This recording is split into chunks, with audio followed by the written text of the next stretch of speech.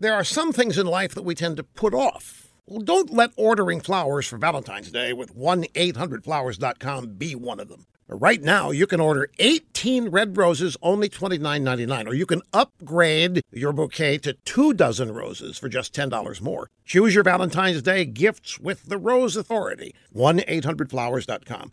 To order, go to 1-800-Flowers.com, click on the radio icon, enter my name, Rush. Offer expires Friday. Hurry. As a public service, let me review the Virginia Democrat Party timeline from the last few days. First, the Governor Ralph Northam, Democrat, admits that full-term babies would be killed outside the womb under Democrat legislation that he supports. Next, Governor Northam admits that a photo on his medical school yearbook page is indeed him in blackface or a KKK hood.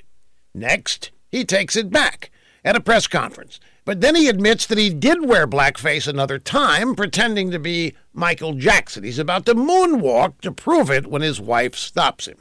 Next, we learn Lieutenant Governor Justin Fairfax, Democrat, faces allegations of sexual assault at the Democrat National Convention in 2004.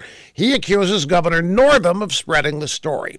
Now, Virginia's Attorney General Mark Herring, Democrat, the third in line for the governorship, admits that he wore blackface in college pretending to be a rapper. We need a scorecard to keep up with all the drama that's been unleashed by elected Democrats in Virginia. I can't wait to see what drops next, but it's got to be a doozy.